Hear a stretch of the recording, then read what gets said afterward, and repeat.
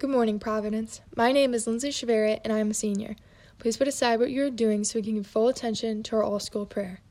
Dear God, it is 8 o'clock on a Saturday morning, and I'm sitting on a couch in my living room in complete silence.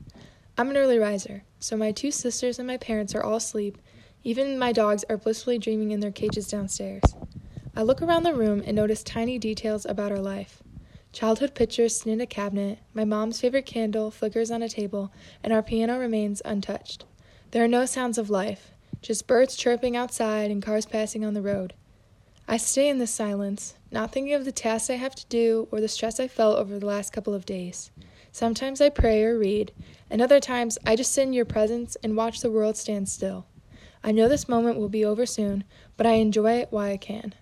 God, you know I don't have much of these moments left.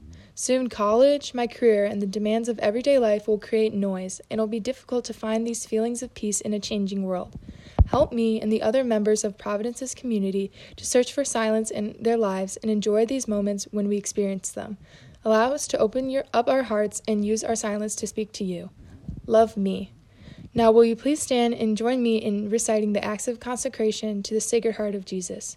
Eternal and ever-loving Father, I offer you everything I do this day.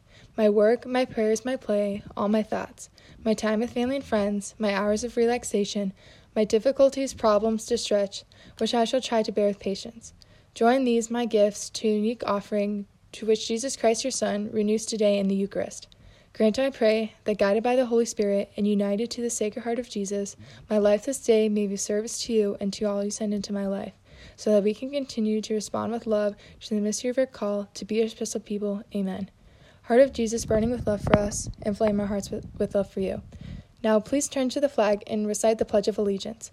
I pledge allegiance to the flag of the United States of America and to the republic for which it stands, one nation, under God, indivisible, with liberty and justice for all. Have a wonderful Wednesday, Providence!